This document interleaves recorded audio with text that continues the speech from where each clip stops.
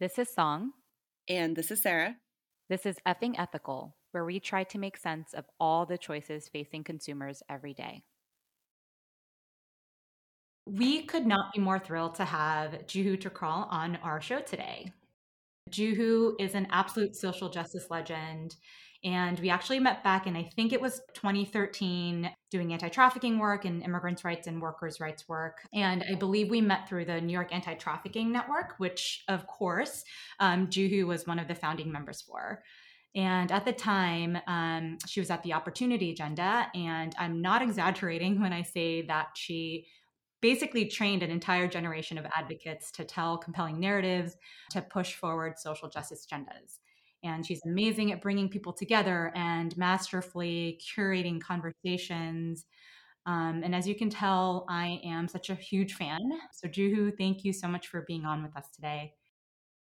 I mean, I could go on and on about you forever, but would actually love it if you could just give us a bit of an introduction. Love to hear how you got involved in social impact work and your journey through your career and to your current work on Opsera. Sounds good. Thanks for having me. And thanks for the kind words. Song and Sarah, you're inspiring me with everything that you're doing. And I really think that you are getting so much crucial information out there right now with this podcast. So I'm very, very happy to be joining you today. I'll tell you a little bit about myself. I am Juhu Takral. I am a human rights lawyer and a social impact founder. And my background has always been in gender, sexuality, sexual violence. And that's, really been a thread throughout my work. And then another thread has been racial justice, and especially the integration of those two and, how they cross-cut with each other to affect the lives of women and girls, LGBTQ people, and other folks who are in vulnerable situations.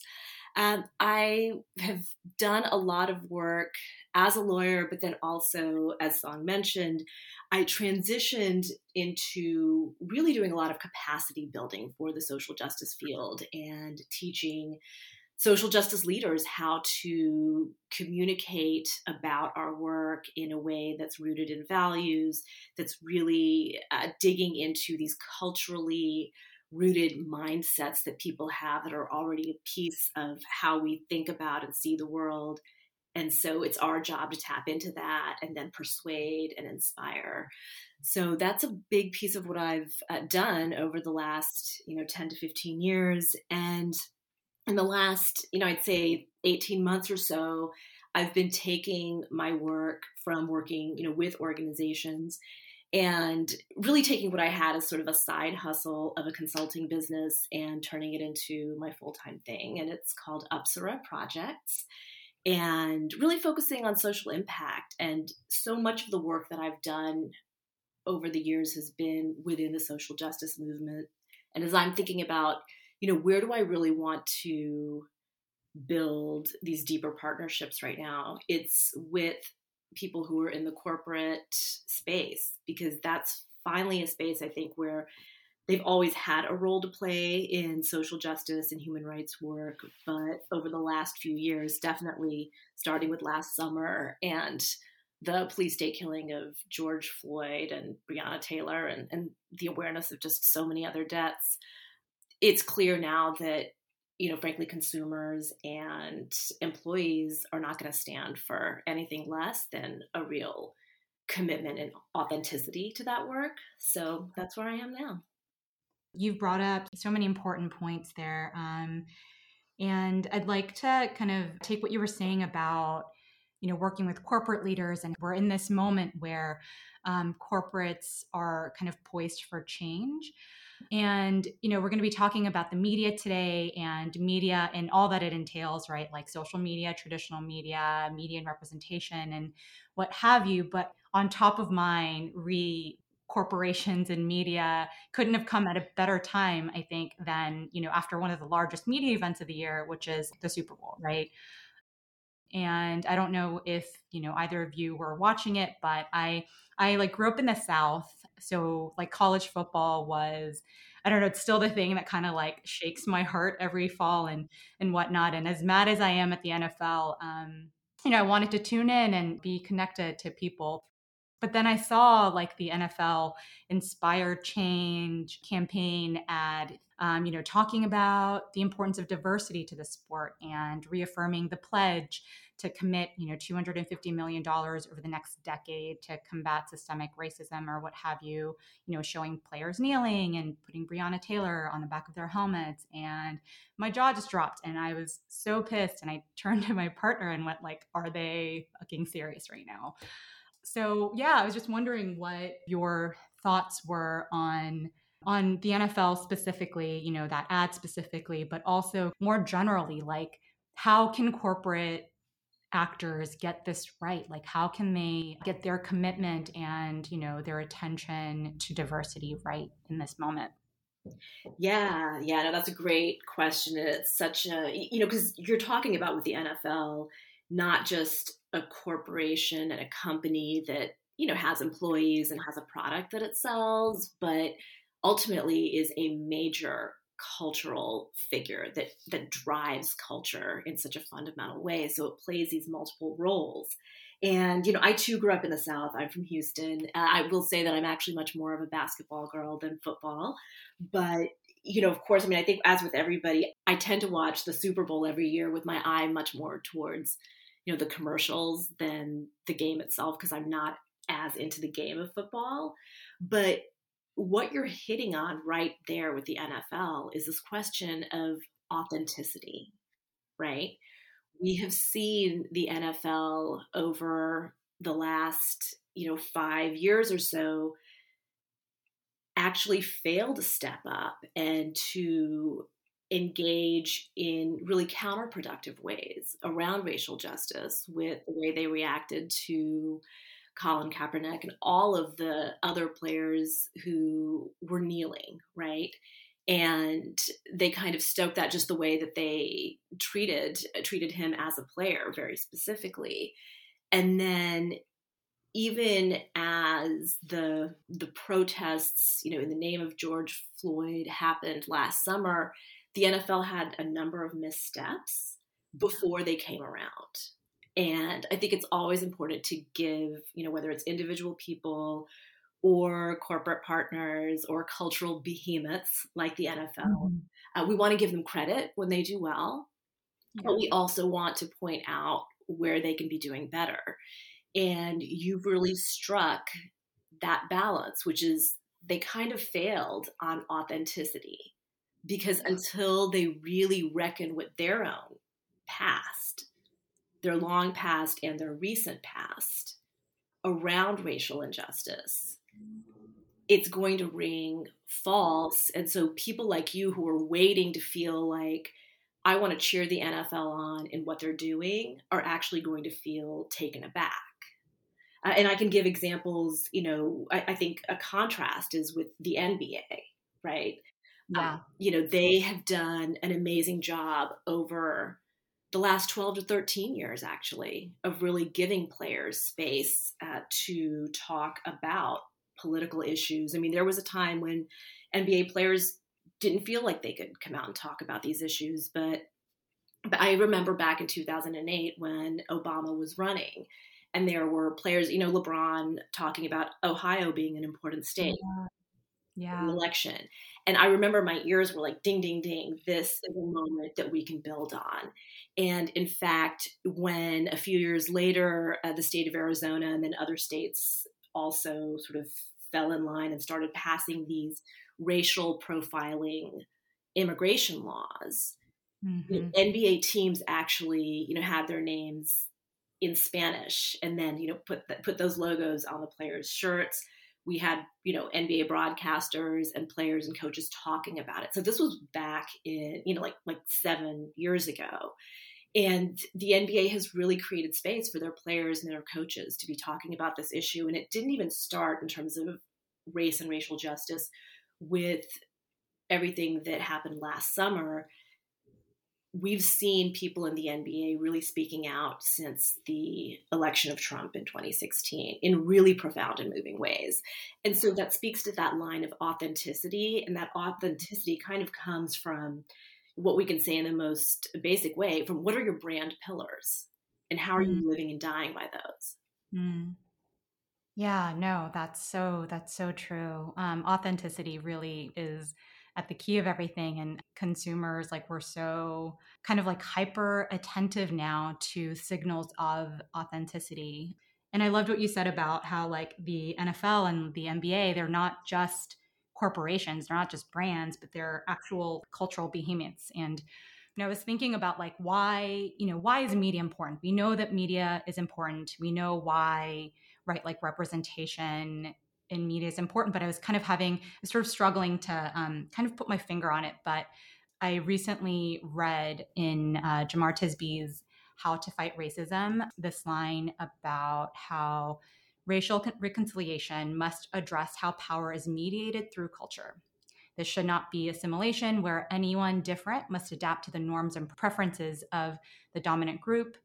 This brand of racial reconciliation fails to dismantle the practices that privilege white people and their cultural norms. So that's when it sort of clicked for me. Like, I didn't know how to succinctly sum up why media is so important, but it's because it, like, sets the tone for a culture. And whether it's through the media and it's, reflection of culture and society, and, signals of who gets to have value in that society, or, the culture of an organization, even, right? Like, as we're talking about culture broadly, and what have you, and the outward expressions of diverse cultural norms, I feel like is so crucial to that work of systemic change.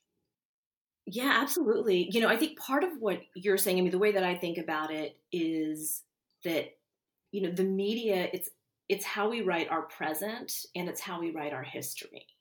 I love that. Right. And so that's why it's so important for us, to be represented in the media in terms of, women and girls being portrayed as strong. Those of us, I mean, I'm Indian American, and certainly for me growing up, we never saw people who looked like us on TV or in film, or really even in the news, unless there was something happening in India that could be construed badly, frankly. So that's a big piece of why that representation matters. And, another thing that I've been thinking about in terms of history is this question of how the January 6th insurrection and attempted coup is going to be presented, and how is it going to live in history? Is it going to be a day that children learn about in school? Is it going to be a day that we commemorate nationally? And that's a burning question that we have right now for all of us, is how do we intend to make sure that January 6th lives on through a very clear lens in history and as a very viable live teaching moment, and a teaching moment for the next century, frankly. And one reason that I've been thinking about that is, so my husband and I have been, during the quarantine, we have been on lockdown down in Wilmington, North Carolina. It's a place where we've had friends, and it's, it's a place where, someday we'd like to be snowbirds and spend some winter months down here away from the brutal cold of New York winters. And one of the things that a few friends had said is, you are aware, right, that Wilmington is the one city in the U.S. where there actually was a successful coup, and it was race-based. And I did not know that, actually. I had heard about the riots and the takeover of Black businesses in Tulsa, Oklahoma, and Rosewood, Florida had those situations, but those aren't things that we really talk about or learn in history class. I mean, I would say actually for both of those, I had to learn about them through either pop culture or from friends who were history majors, that kind of thing. And this past spring, as we were settling into our time in Wilmington, North Carolina, I read a book that just came out in the last year and a half, The Wilmington Lie. And it really went through the history of the coup down here, and not just what happened, but, the last part of the book talks about the way that it was in some ways covered up on purpose, and in some ways the fact that it wasn't elevated and that history wasn't written with a clear view as to what happened, that it sort of disappeared. And then there's been this whole effort, there's been a commission and all of this to really bring to light what happened in this community. And it's been fascinating because, there's a list of people who led the coup against a government that had, Black elected officials and that kind of thing. And there are places in this city that were named after the people who led the coup. And I will say that since the events of last summer, that some of those have been changed, which I think is a good thing. Wow. But probably with less discussion and recognition of that relationship between history and media and culture, I think is critical. Yeah, totally. That's a question that I've been having too, of like, how do we, because we don't know what we don't know. And so where do we even start to investigate the truths of our culture, that are things that I feel like slowly coming out, but where do we even start? How do we be a part of the truth telling, right? I love the examples, the very real examples that you've given in your own life.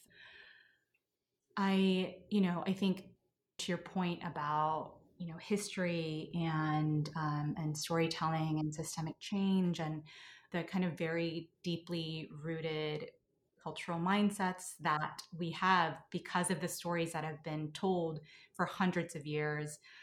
I remember back when I was a naive, young activist lawyer, and I felt like I knew how to make arguments, legal or with numbers and data or what have you, in favor of the rights of migrants and workers and for decriminalization. But I remember distinctly being in a storytelling for advocacy workshop that you led, and you said something along the lines of all the data and law and everything is important, but we're losing the war on the narrative.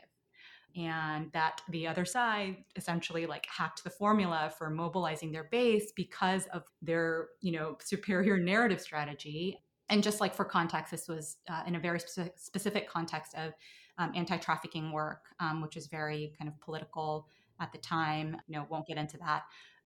But, that kind of idea of the necessity of a solid narrative strategy to really shake up those deeply rooted cultural mindsets to push forward, systemic and political change just really stuck with me. And you've done so much to shift public opinion on gender, on immigration and criminal justice. Can you talk a little bit more about what that takes exactly? And I think that ties into what you were just talking about with learning about and retelling of our history. Yeah, I mean, this is something I'm so passionate about because I think that, as all of us have learned, we can have all the data and the facts on our side, and yet we're still not inspiring and persuading. And I think for me, as a lawyer, you learn some of these tools, but you learn it, I think, almost at this individual level of how do I persuade on behalf of a client or on behalf of a particular issue. But we hadn't really created a way for us as social justice movements to engage in this kind of advocacy and to engage in this kind of communication strategy. There were individual people who knew how to do it really well, and some organizations did it better than others, but there was just a real gap around strategic communications and, what I call brand strategy for social justice values. Love that. Yeah. So it's everything has a brand strategy, whether we're talking about individuals or whether we're talking about businesses, and our social justice values also have a brand, whether we realize it or not. And, where I always say we want to start is with a very long-term, a 20-year, which isn't even that long, but a 20-year affirmative vision.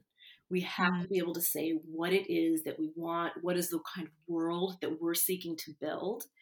And I think, and this, from your work as a lawyer, and I think, Sarah, you probably know this from other types of work as well, that when we're in the middle of it, there are so many times where we feel like we're on defense or we're just cycling through trying to get to those smaller incremental wins, we don't even have the time and the space and the mental capacity to say, where do we want to be 20 years from now? But we have to do that. And we have to be able to commit to it and say it out loud, because that is what's going to inspire other people to join us.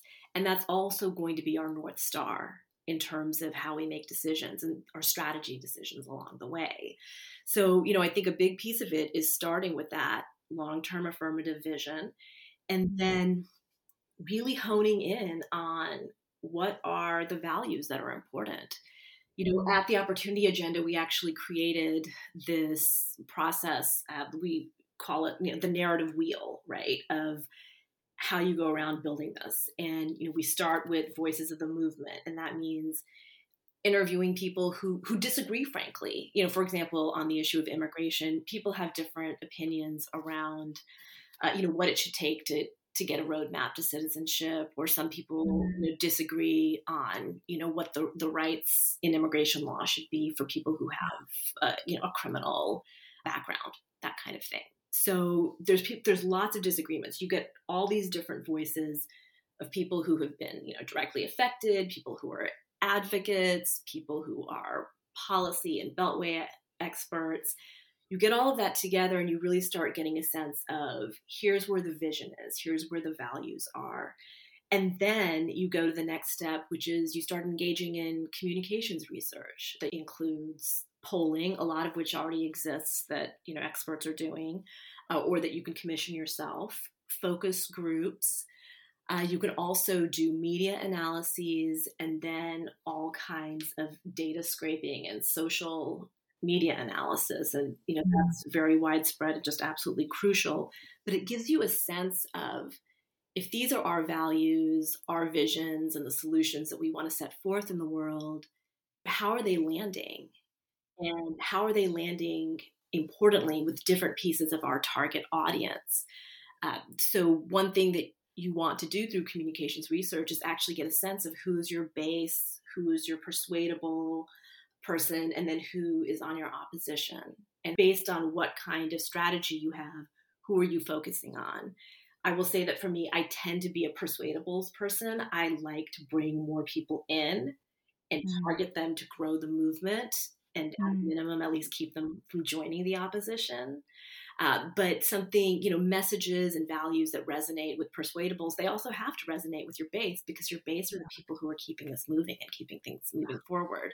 And then the third step is this just impact and iteration and adaptation piece of it. And you keep trying it and things change.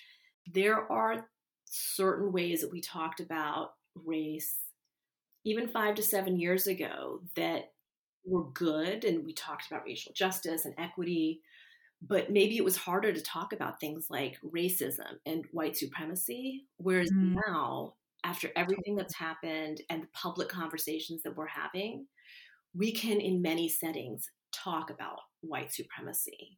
That is a step forward, even as hard as all of this feels right now, post-insurrection. Right.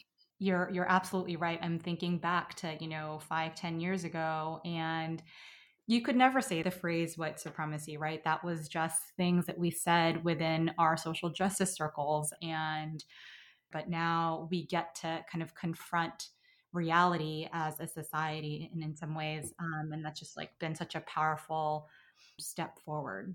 So we've talked about kind of the importance of media, and you've talked to us about sort of how to unroot some of the dominant cultural narratives and the tools that we can use. But thinking about kind of media as it stands as a whole, right? So whether it's media in the hands of conglomerates, so kind of a side note, but I recently watched Succession, and I don't know if you've seen it. For those of you who haven't, it's basically about this family conglomerate that's, I don't know, like a combination of Disney and Fox, or if it was in Korea, Samsung, and they own theme parks and cruises and news outlets and the movies. And it's about their, kind of their ruthless expansion plan to buy up other news sources to become too big to fail. I am obsessed with Succession. So good, right? It's frightening, and it's funny. My husband first started watching it, and I was like, "What are you doing? None of these people are like, I can't root for any of these characters," and I got sucked in anyway. And I'm desperate for the next season to come out. Yes, same here. It's like you can't root for any of these characters, but you're like, but what happens next? Because this is what's going to be happening in real life. Yeah, it's so good, but also super scary, right? And I feel like it just made that concept of owned media just so real to me. And so I was, wondering what your thoughts were on how do we like counteract that? How do we combat that as consumers? Yeah, I mean, I think that is where it's going to take a very big cultural push on our end. I mean, talk about like setting a very long-term vision. In some ways, it's about going backwards to a vision that I think we once held in this country. But, the whole notion of journalism, and I really mean like that art and that practice of journalism as something that is done for profit is just, it's killing all of us, really, and I think that people talk a lot about, the fact that we've got all of these issues with algorithms and ads now and social media. And that, of course, is a really important issue. But at the heart of it is this question of when we are seeking truth, when we are seeking facts, the way that really well done investigative journalism does, that requires some sort of impartial foundation to start off with. And the truth is that we have become a culture in which media is entertainment, right? And I mean, I'm not the first to say that. It's such an obvious thing to say, but it's important for us to remember that actually, journalism is there to shine a light for us on the things that we need to know and understand better. And in the 90s, I forget what the name of the law or the policy was, but I think under the Clinton administration, the Bill Clinton's administration, there was this deregulation of media that happened. And suddenly, companies could own different types of media or even the same type of media, but under one umbrella. And people have been sort of ringing the bell on this issue since the early 90s. And this is where we are now. So I mean, that's my analysis of the problem. And in an ideal world, we'd go back to a place where we are regulating media more carefully. I'm not sure if we can get there. I'm always a little bit wary of whether, I kind of believe on a personal level you can't go back, and on a cultural level that you can't go back. And so also on a legal and policy level, I think it's hard to go back. But I do think that we're at this place where there is more and more consumer demand that something be done. My concern is that it's going to be around that sort of easiest ring to grab, around like we need to regulate social media. A lot of people were really excited about Trump being kicked off of Twitter. Right. I was sort of like, it doesn't mean that much, actually. I mean, it's fine for now, but that was an action that was too little too late. And what incentive did Twitter really have, right? Your business was blowing up. Yeah. I'd love y'all's thoughts on that in terms of what do you think the possibility is for us to move forward? Because I do think that there's an opportunity here, and there's a lot of pain around people. I feel like I'm seeing so much around, what to do when you lose family members to extreme right ideologies and conspiracy theories. So I know that there's some fertile ground here, but I think that we need some really sharp thinking around where we're going to go next. And there are people who are experts on that as well. I feel like I'm a little bit pessimistic about this because everything that I've heard recently, which are great ideas, pay for your news, which I do, go for some of those smaller news sources, right? There's been, I don't remember the numbers, but I recently saw an article about how many small local papers closed in the last year, which I thought was really interesting. But, I'm someone who doesn't read a small local paper, so that doesn't really like that. I can't even imagine, going and actually reading those papers. But I think that, like, for me, and maybe even for the three of us, those could dramatically change how we're able to consume news. And to be honest, the first time I watched cable news in like years was on the inauguration this year because I wanted to see that. And so I turned on cable news to watch it. But otherwise, I don't watch cable news. And so I do feel like sometimes when we talk about what you can do and how the system might change, it doesn't actually address the fact that a majority of Americans, at least, are probably going to continue to get their news primarily from social media and from cable news, which really does beg the question, like, then is regulation the answer? And to be honest, I'm still not sure. Like, I have listened to a lot of different people talking about this and people who are kind of experts in the area. And I've yet to hear like, here's the policy decision, or like, here's the direction we should go that will be effective in creating well or broadly consumed news sources that can be seen as trustworthy. So at least for me, it's kind of a big question. I do see more regulation coming for social media just because it's not what we all thought it would be in so many ways with news. But yeah, on the other hand, I'm just not yet convinced that there's a strategy that brings not just those of us who are like super passionate about finding truth and like really understand the difference between news for entertainment's sake versus news for information and, like you said, shining a light sake. What about the other, 95% of Americans who work and listen or read the news in the evening when they get home and it's on Facebook or TV? I just don't yet see something that like really addresses that. That being said, I think policy will be necessary, but I think that leadership in general, we started this conversation talking about corporates, but government leadership, corporate leadership, local government leadership, being like consistent and telling the truth and like being honest when truth isn't being told, I think could go really far in creating an incentive for our news to be truthful and re-engaging the trust of Americans. No, I agree. And I think that one thing that you're pointing to is this idea, and I think this is true of so many of our social justice issues, right? Is that, as individuals, there's things that we can try to do, like pay for media, et cetera, or just, be really careful about, what it is that we read and share and that kind of thing.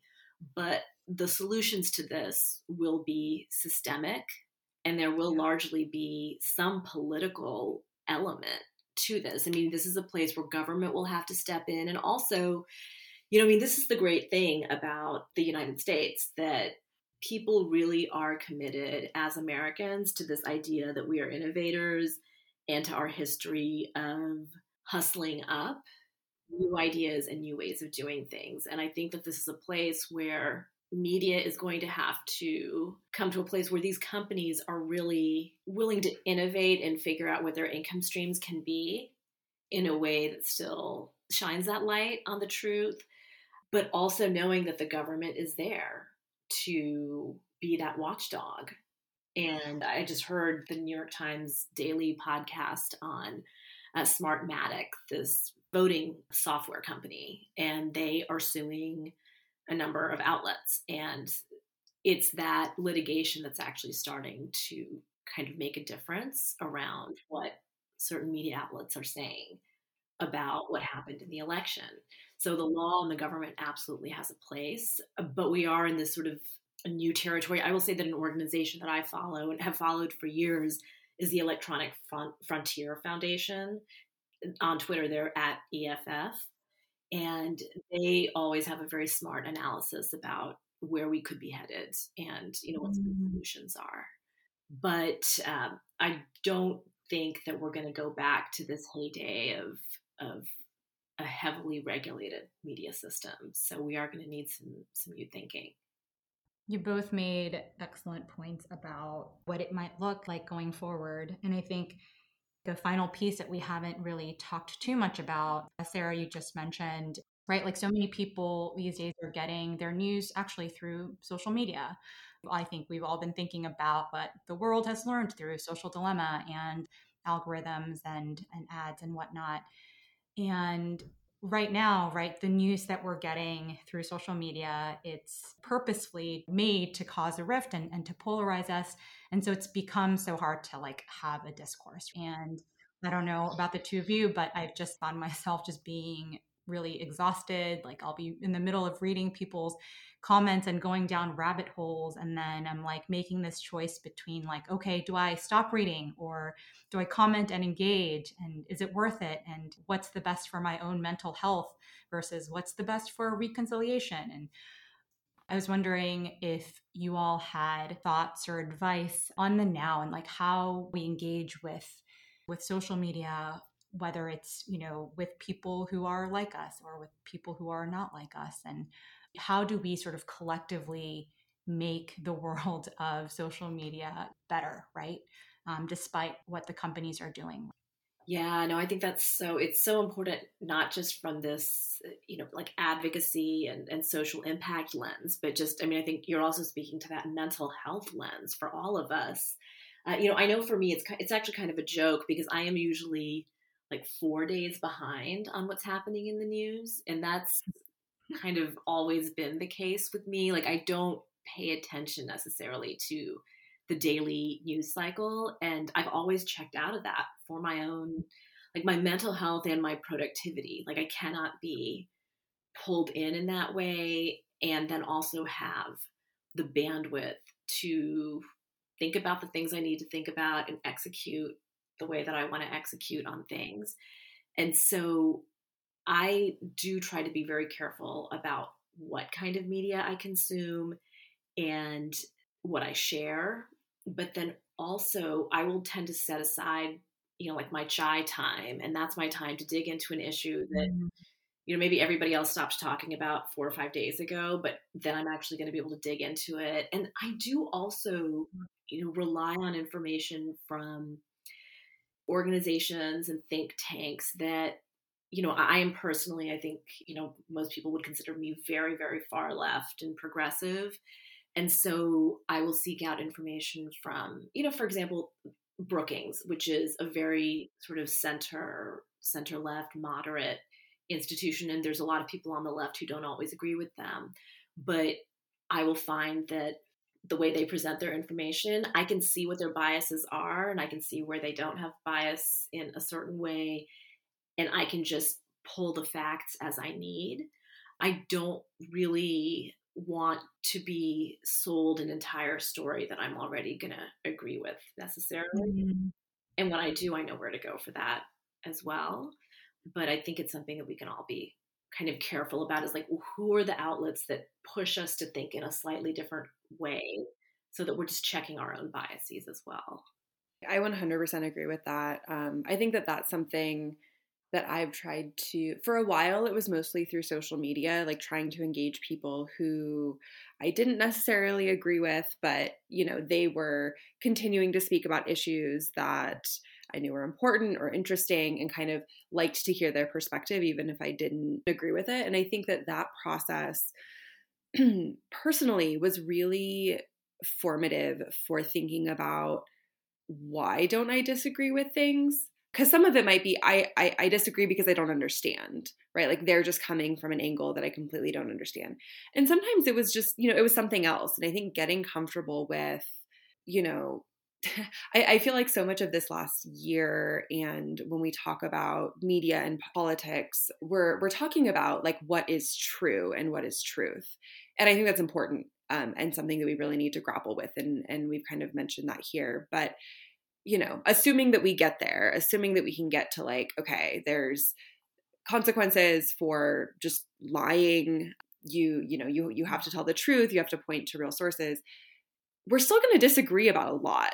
And getting comfortable disagreeing and like understanding why you disagree, I think is a really important personal step that I've taken. And one of the things that I've started doing this year in 2021 in my paying for news process was becoming a paid subscriber for the Dispatch. And they are a conservative news outlet.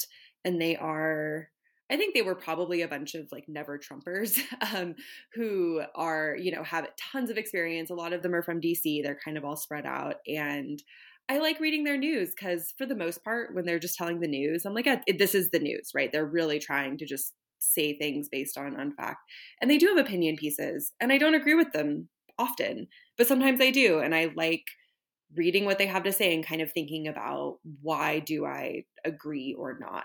But I think to what you said, I choose to do that. I don't necessarily want to put myself in a place where I'm going to be bombarded on social media constantly that's going to stress my response. Like, I find that really different. Like, I'm not going to engage on social media. In fact, like some of the people, right or left of where I might sit politically, I've stopped following on social media because I could feel just a constant like emotional reaction and this stress about like, I should do something about what they're talking about, or I need to think, more critically about this or whatever. And I just realized that wasn't healthy.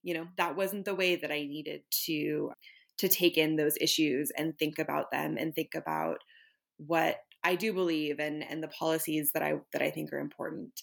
So I will say, at least personally, figuring out how for myself to pull news out of social media, but still, social media is important. It's a good way to find people you never would have found before. So that's been a challenge, but an important one for me this year, is like figuring out what that balance is.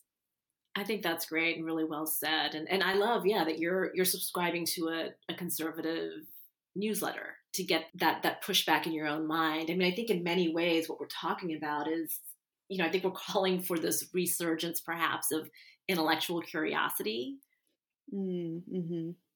Yeah, I totally agree with both of you. And so much of what you said resonates with me. So Juhu, like being intentionally 4 days behind the news cycle because it's just like too distracting. And I remember when I like first came to business school, I made it a point not to look at the news for a month because I just needed to detox and like be okay again before diving back into the real world.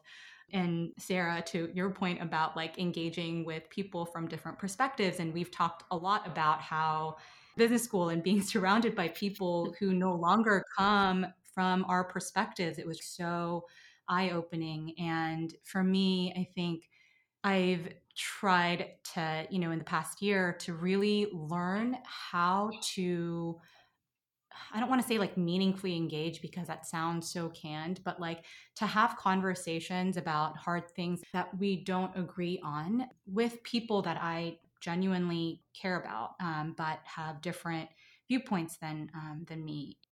I read really kind of good advice from Emma Frances Bloomfield, who is a professor at UNLV, and her research is on how scientific misinformation gets spread and how to promote truth instead. And I think her advice applies to all things that I tend to be on different sides of the fence on. Some people on whether it's about like race and racism or like climate change or or what have you. And the points that she makes are choose whether it's worth engaging. Like, is it someone that you actually have a personal connection with, or is it someone that just provoked you and you want to respond to, right? And figuring out what's worth your time. And two, something that should be, I think, pretty I guess self-explanatory, but something that I've found myself having to check a lot of times is to make sure to not be patronizing. So instead of like having a corrective tone, treating the other person as an equal partner in the discussion. And, I'm not proud to admit it, but like sometimes I can be a little bit condescending, I think. I don't know, just kind of like honestly just checking my tone. Again, it's been a process of personal growth in that way too. And the last thing that she mentions is to offer to trade information. And Sarah, you've mentioned that.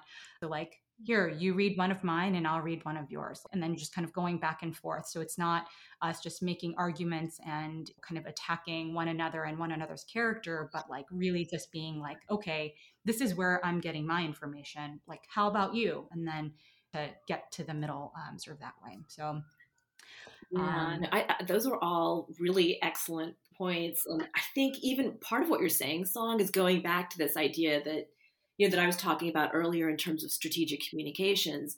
Is this argument with this particular person going to be worth my time? I mean, that's another analysis around target audiences, right? Is somebody worth me engaging in this conversation with? Is another way of saying, are they part of my base? Probably not. But are they persuadable, or are they in opposition that they're not going to get me to agree with them? And so should I spend my energy elsewhere? And even this question of, all of us, when we get frustrated at a certain point, will start being condescending and saying, I can't believe you don't.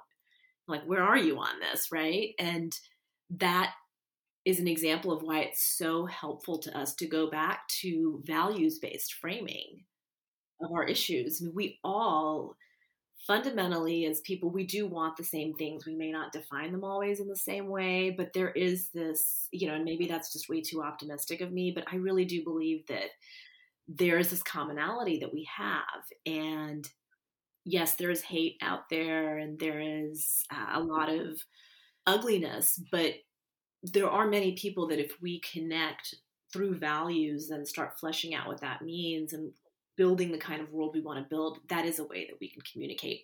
It can also be exhausting to engage with people in that way. So I think that's why we also look at these as systemic issues and solutions. Yeah, that's such a beautiful note to end on.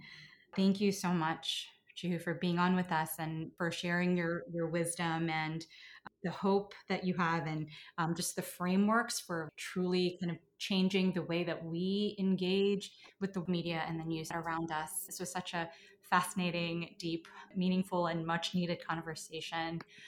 We'd love to share with our listeners where they can connect with you and even work with you through your organization. So how can they best get in touch with you? Yeah, I am easy to find on Twitter at Juhu Tukral and on LinkedIn. That's one of the beauties of having an unusual name. I'm always easy to find. And I'm in the process of updating my website, which I've been doing for 6 months and telling everyone that. And it's juhutukral.com. So one day that will be updated and launched. Amazing. Thank you, Juhu. Well, thank you for having me. This was really fascinating, and I learned a lot from both of you.